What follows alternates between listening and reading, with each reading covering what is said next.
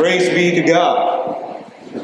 Once again, as we've gathered before the Lord our God this morning, we are grateful that the Holy Spirit has been given by God to us, that He's given us of His Word, that we might know God's purposes, God's will, and the things that He has given to us. And today, even as we have heard the different readings, I believe that this is the lesson, this is the truth, this is the principle that God is wanting to communicate to us this day.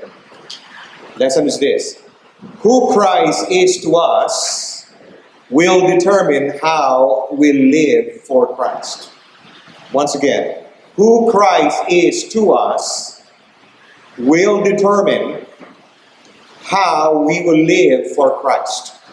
One more time. Who Christ is to us will determine how we will live, or how we live for Christ. In this particular gospel lesson, we encounter one of the most important questions that we will ever ask ourselves. I know that this was asked of the disciples, but basically this is a question we need to ask ourselves also. Because who Christ is to us will determine the level of commitment, conviction, or belief that we will have, and it will determine how we will live our lives. Is He just a baby Christ, Like, is He like so many people believe He's never stopped growing up, like He's a Santo Niño. Now, I know that people who are devoted to that, they say, well, we believe He's grown up. It's just that we like this phase in His life. Okay, I understand that. But how many of you here today, you are parents and you've seen your child born as babies? So you've never seen your children born as babies. Okay? So they were born adults already. Delata. Well, when they're born as babies, do you take care of them, or do they take care of you? Okay? If they're babies, do you train them, or do you let them train you? Normally, we take care of them, right? And while they're growing up, let's say they're no longer babies, they're, let's say, 2 years old, 3 years old, 4 years old. I mean, when the elections come along, you don't say, excuse me, son, or excuse me, daughter, who do you think I should vote for? Do you ask advice from little children? No. If your children demand to have their ways, do you follow their ways instead of giving them discipline? You don't, right? Because they're little kids. Do you understand what I'm saying? They're little children. We understand, okay, that they're still under our care. We understand they do not know right from wrong, okay? We understand that they're not yet responsible. I mean, if you had the ability to buy your kids, 4 years old, 5 years old, a car, would you buy them a car? They're not responsible yet. They don't know what's right and they don't know what's wrong. Okay? So basically, when kids begin to grow up, we develop an idea that we're the ones taking care of them. We have authority over them. If they say something which we believe is wrong, then we need to correct them. Do you understand what I'm saying? Hello? And sometimes I believe that because we have this picture of a child Jesus, we see Him as cute, we see Him as holy, but we really don't see Him as having lordship in our lives because He's just a child. You understand what I'm saying? We tend to take liberties concerning Him. And we need to understand that Jesus Christ has already grown up and He's done so many things for us. And at the time that Jesus Christ was training His disciples during this gospel, it was not yet totally revealed to them that Jesus Christ was God. Okay? He came as the Son of Man. He never stopped being God. He was always God. He is God, and He will always be God. Never at any time in history did Jesus Christ stop being God. As a matter of fact, you look at the altar, we have two candles there. It is symbolically telling us that Jesus Christ is a Son of Man, and the other one, Jesus Christ is the Son of God. Okay? There is no mixing of their natures. Because if the nature is mixed, then that will make him half God and half man. If he's half a God, then he's not totally God. If he's half a man, then he's not totally a man. You understand what I'm saying? He is fully man and he is fully God. Do you understand? Hello?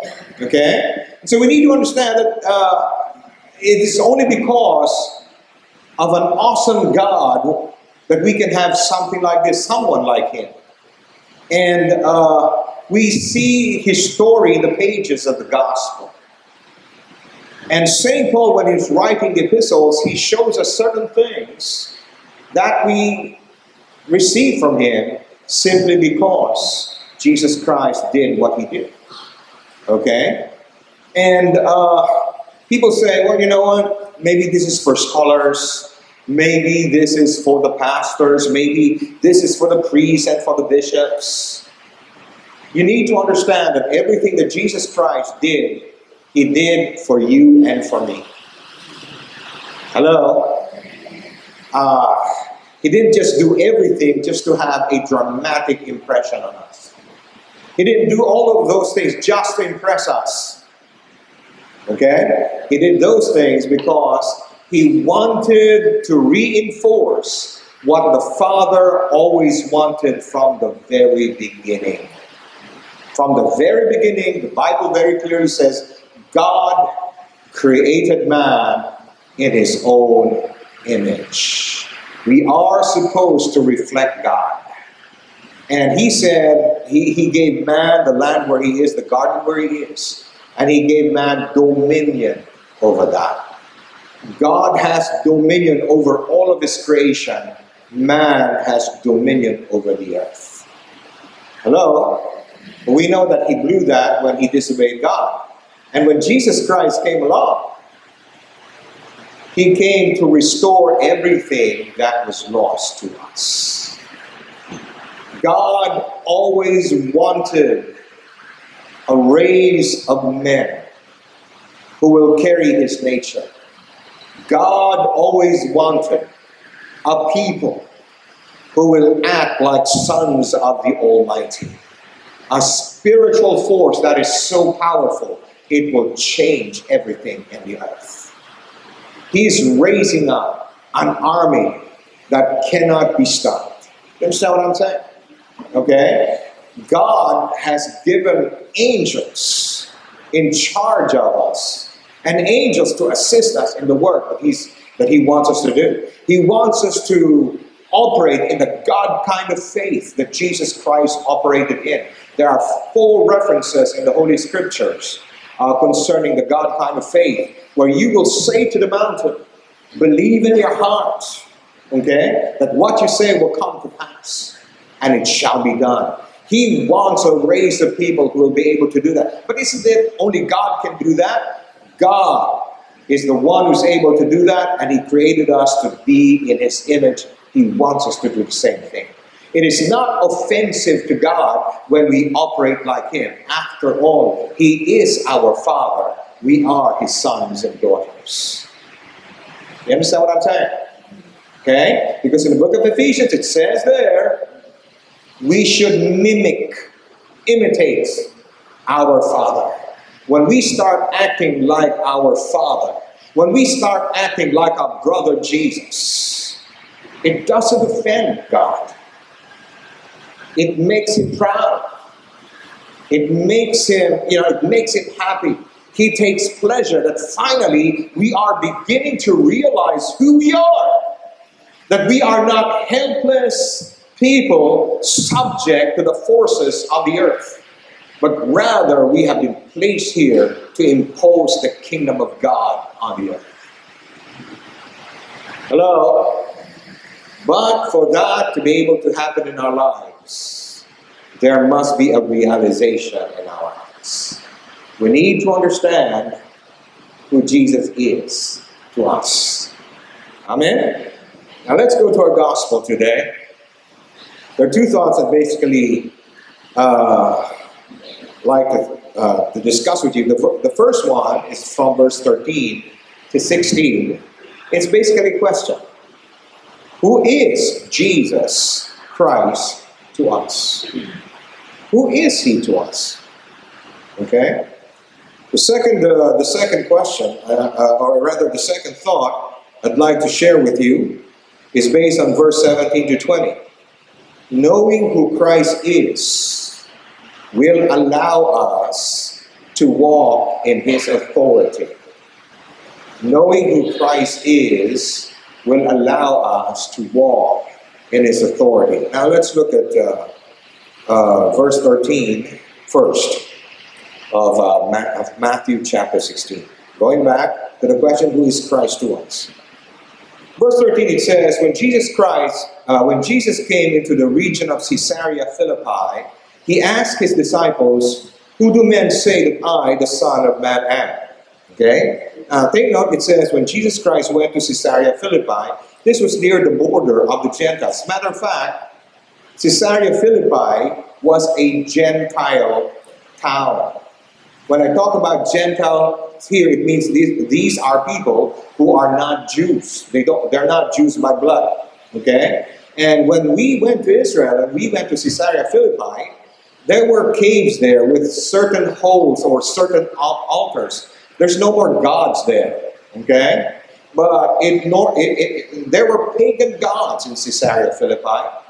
And it was known also where the worship of Baal and Pan was being done. Pan, in Greek mythology, he's the guy who had the body of a man and the legs of a goat. So somehow he was one of the gods, small g, that the people worship. It is in this background that the question came of who Jesus was, all right? So it says here, he was in the region of Caesarea Philippi, and he asked his disciples, saying, who do men say that I, the Son of Man, am? Okay? Now, this was the background. These were Gentiles. They had no knowledge of the one true God. As a matter of fact, they had altars over there. They had mountains with big holes, bigger than this picture you see here. And there were gods who were there. People were worshiping at different levels. Okay? It was in the background of this that Jesus Christ asked his disciples, who do men say that I, the Son of Man, am? Okay? I'm sure you've got the heartbeat of the people. I'm sure you're talking to them. Who do they say that I am? Okay? And so in verse 14, so they said, some say you're John the Baptist. Some say you're Elijah. And others, Jeremiah, or one of the prophets.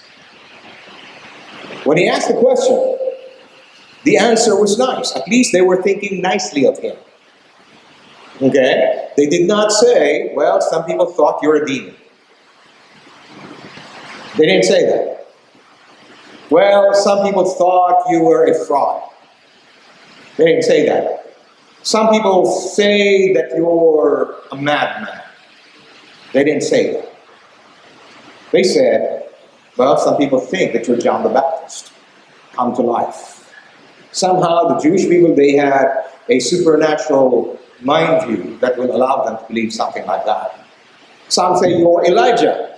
According to the Old Testament, they had a prophecy that just before the great and terrible day of the Lord, Elijah would come. So they were thinking, maybe you're the one, Elijah. And some say you're Jeremiah. Jeremiah was a prophet who lived at a time where people were disobeying God. And he was going there and he was telling the people, no, this is what God says. This is what God requires. You're not doing what God is saying. And some of them said, well, if they're not thinking you're Elijah, if they're not thinking you're John the Baptist, if they're not thinking you're Jeremiah, well, they're thinking you're one of the prophets. That's a very high compliment that they could pay the Lord. Okay? They were thinking, because that was the highest thing that they could think about him. That he was a prophet. Now, a prophet is good because a prophet is someone who has the mind of God. A prophet is like God's lawyer. He speaks in behalf of God. And probably he's not very tactful. He says it exactly the way it is. Black is black, white is white. Okay? So basically they say, you're a good guy. You're on our side. Maybe you're like a prophet. Or you're a prophet. Okay? That's good. That was the highest compliment that they could give him. But we need to understand something here.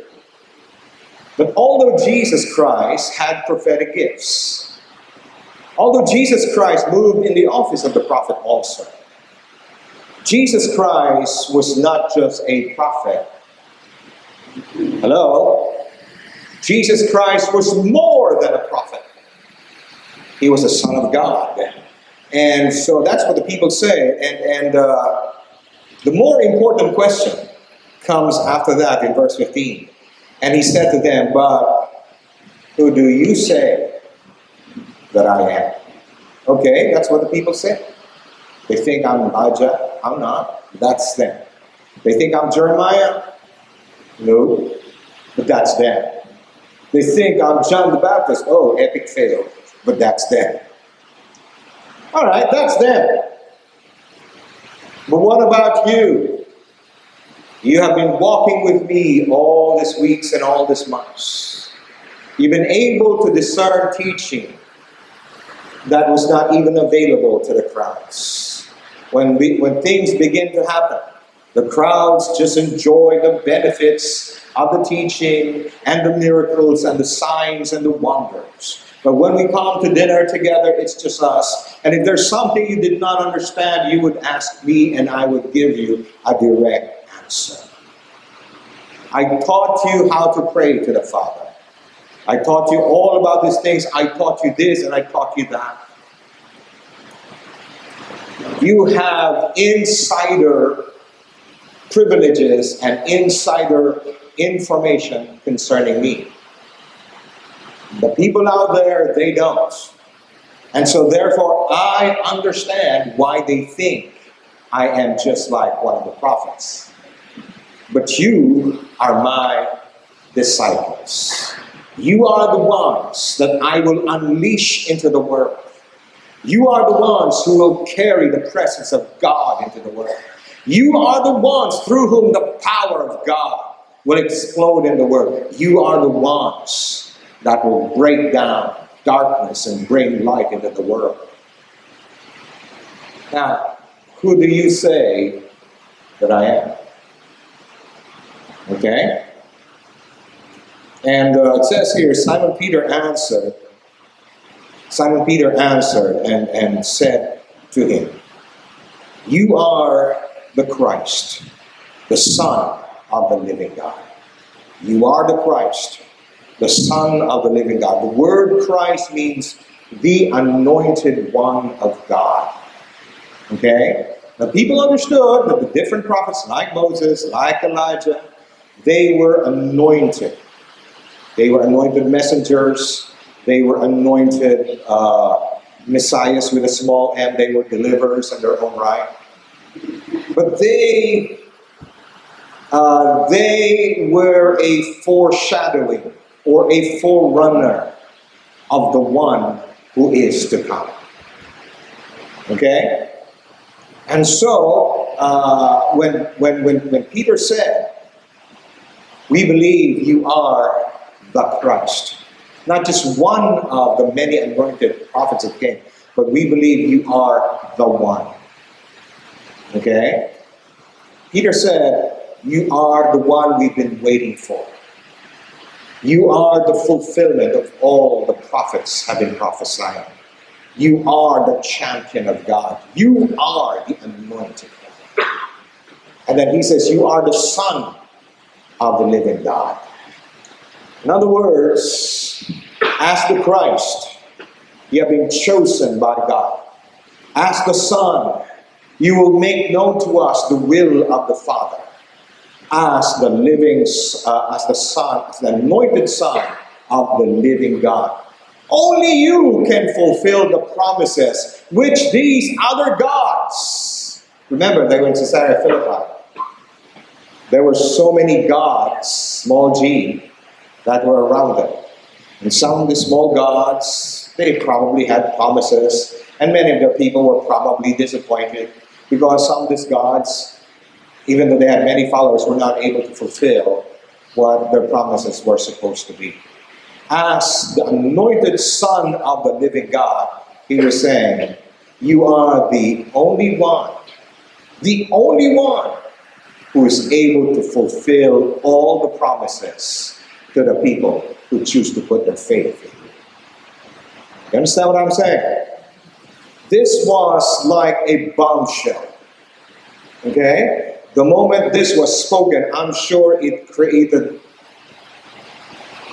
sounded like a thunderstorm in the regions of hell. I'm sure there was a spiritual earthquake when he said this, because this was a truth that came down from heaven.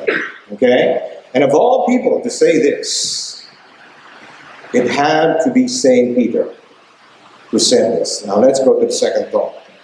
Knowing who Christ is will allow us to walk in his authority. Okay? See, we need to understand something. If we think that Jesus Christ is just someone that we come to every Sunday, but really he has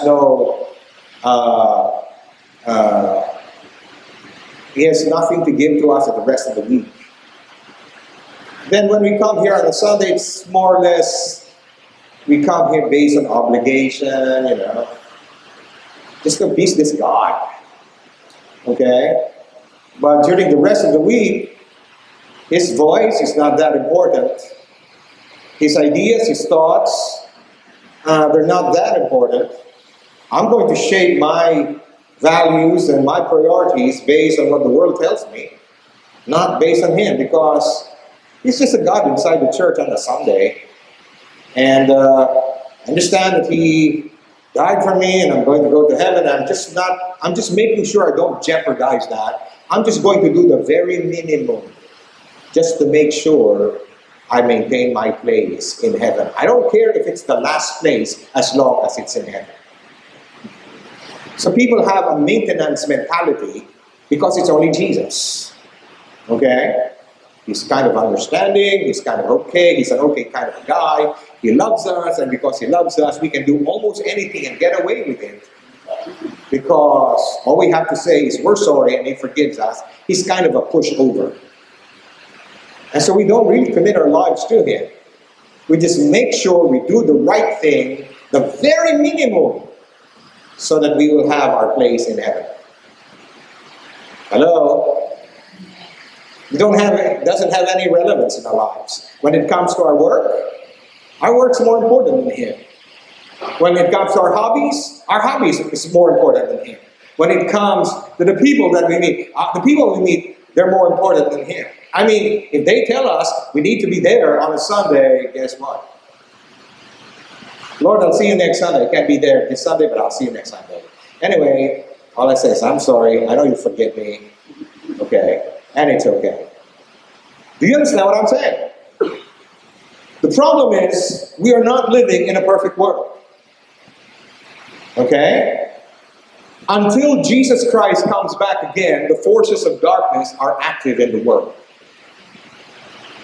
And if we choose to ignore or not to give the same kind of attention and commitment to Jesus Christ, the one who delivered us from the darkness, guess what? We are giving the darkness a leverage in our lives.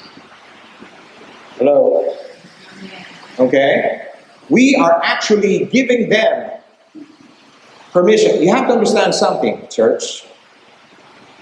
You are sons and daughters of God Almighty through Jesus Christ. You have to understand that.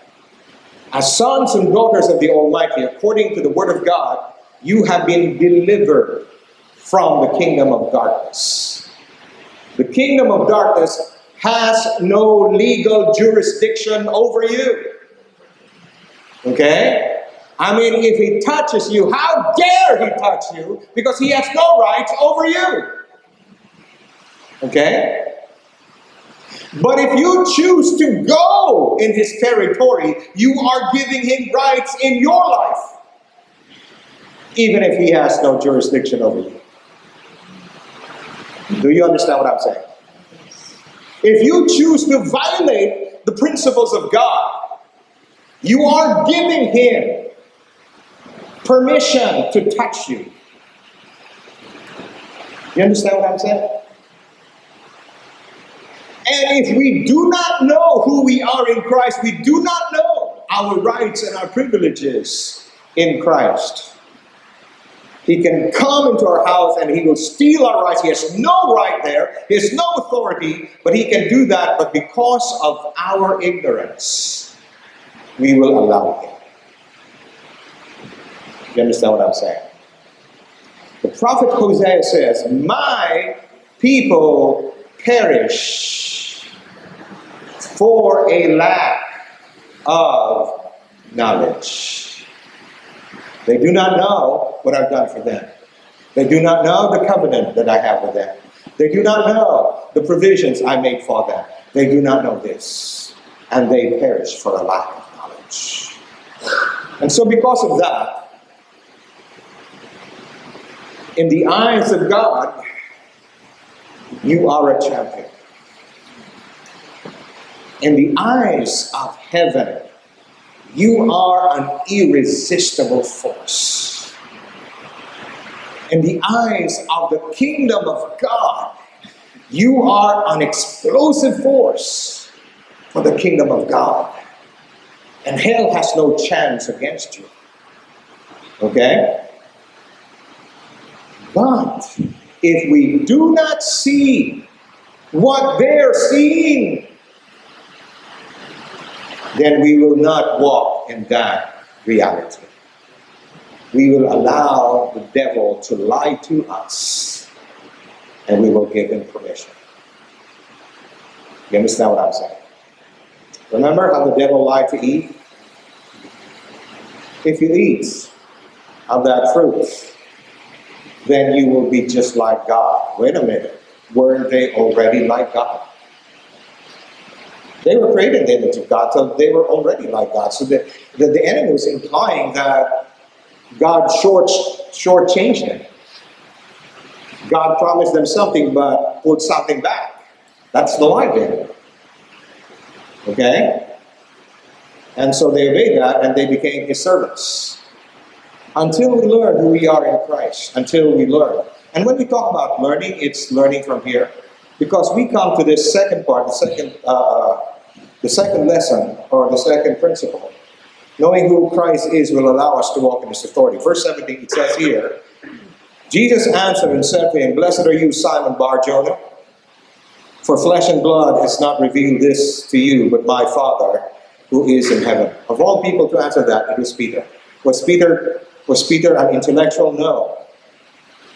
Judas probably was smarter than Peter this time when it comes to this. Okay? Was he like a Saint Paul? No, he was a plain fisherman. He was an ordinary person. He did not have a higher IQ than the others. He did not have a higher education than the others. He did not have a doctorate degree. He did not have what Saint Paul has. And yet he received one of his greatest revelations there is. You are the Christ, the Son of the living God. You are the anointed one, the Son of the only God, the only one who can fulfill God's promises. How did he learn this? Through study. Jesus Christ said, "This was given to you by my Father in heaven." If my Father had not given this to you, you would not have known this. This was something that was revealed to him at that moment by the Father in heaven.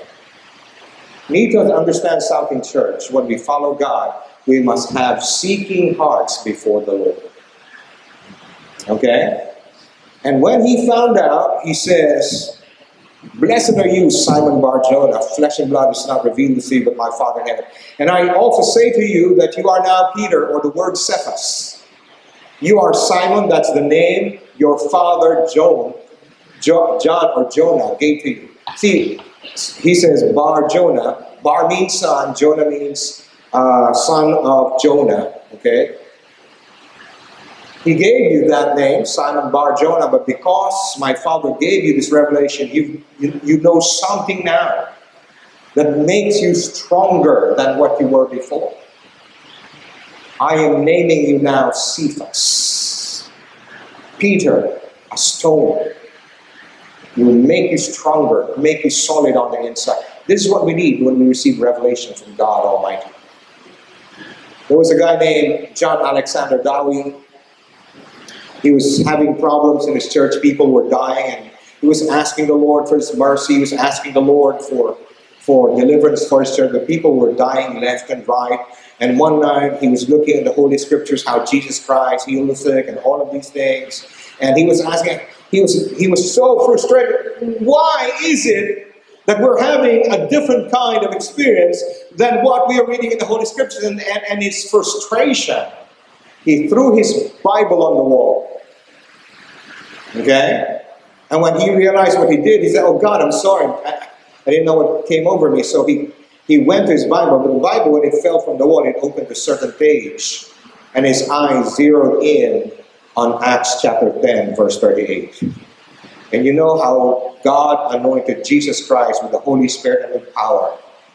And he went about doing good, healing all those who were oppressed by the devil. That became a revelation to him.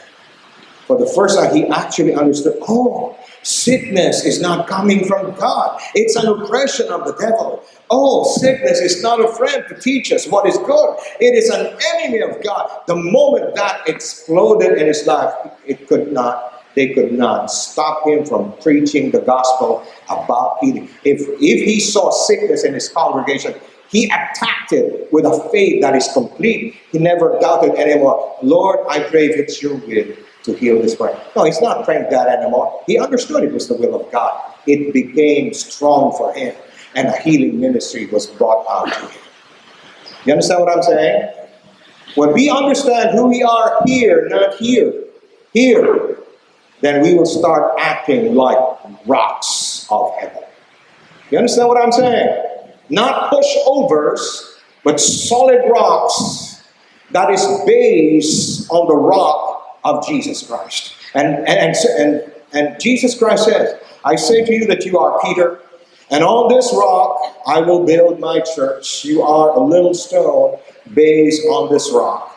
I will build my church, and the gates of hell, the gates of Hades shall not prevail against us. In other words, Peter, with that rock, when you understand who you are in Christ, the gates of hell, the kingdom of hell will not stand a chance against you.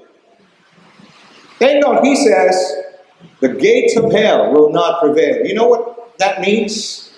Well, if you're on the inside, gates prevent people from going out. If you're on the outside, gates prevent people from getting in.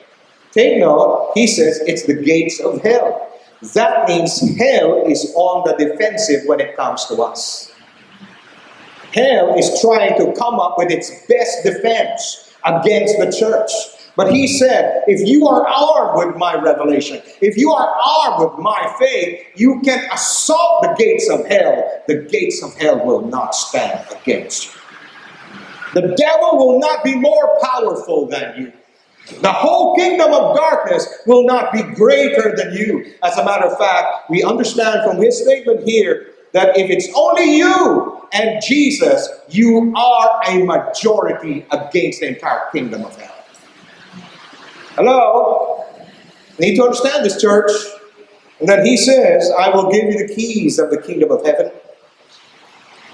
And whatever you bind on earth will be bound in heaven. Whatever you loose on earth will be loosed in heaven. Take note, the keys of the kingdom were given to us. We don't ask God to close the door for that person. We have the keys. Keys mean authority. Whatever you lose or you allow or whatever you give permission to. Okay? Heaven will allow that. Okay? I mean, if you see sickness over there and you allow it, heaven doesn't want that to stay there. But you allow it, heaven will allow it. Well, why doesn't God do anything about it? Because He gave you the authority to do something about it. God will not do for you what He already gave you the authority and the power to do. Do you understand what I'm saying? If I'm talking to you and suddenly a demon comes here and he starts shouting and he starts making noise and you're not hearing what I'm telling you and you're wondering, how come God is allowing this demon to stay? It's because you've allowed him to stay. You know how the demon will leave? When you rise up with the authority that Christ has given you, and you say to that demon, in the name of Jesus, get out of here, and he will go out. Okay, well, why doesn't God do it? Because He gave you the keys. Why did God allow the snake into the garden? Because He gave the keys to Adam. Adam should have said, snake, you're not telling us what God told us. How come you're deceiving my wife? Got her to eat that. Get out of here. Snake would have left. Hello? Whatever you bind, that means you do not permit. You do not allow. Whenever we engage in intercession, we're binding the powers of darkness and we are allowing the powers of God to come. Whenever we proclaim the word of God over the situation, the Bible says, you shall declare a thing and it shall be established to you, for you. God will establish for you what you declare.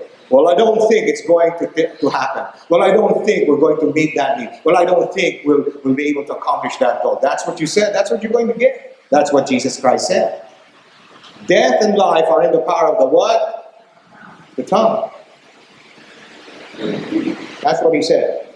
All we have to do is believe what the Lord said. You mean to tell me I'm just flesh and blood and I can just say that and then it's like heaven's blood? Yes! Because you're flesh and blood, that's true, but you have been redeemed by the blood of Jesus. You have been adopted as a child of God.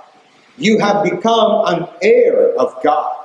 You have become a joint heir with Jesus Christ. You have been delivered from the kingdom of darkness. You have been translated into the kingdom of His own dear Son. You have become a new creation in Christ Jesus. The old things have passed away. All things have become new. You are now the righteousness of God in Christ Jesus. You have been raised up and you have been seated with Christ in heavenly places. That's who you are.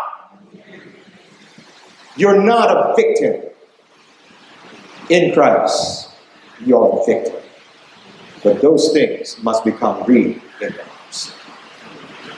Amen? I can really go on and on. But then, my wife and my son will chastise me again. So, how many of you learned something today? Let's all stand and agree.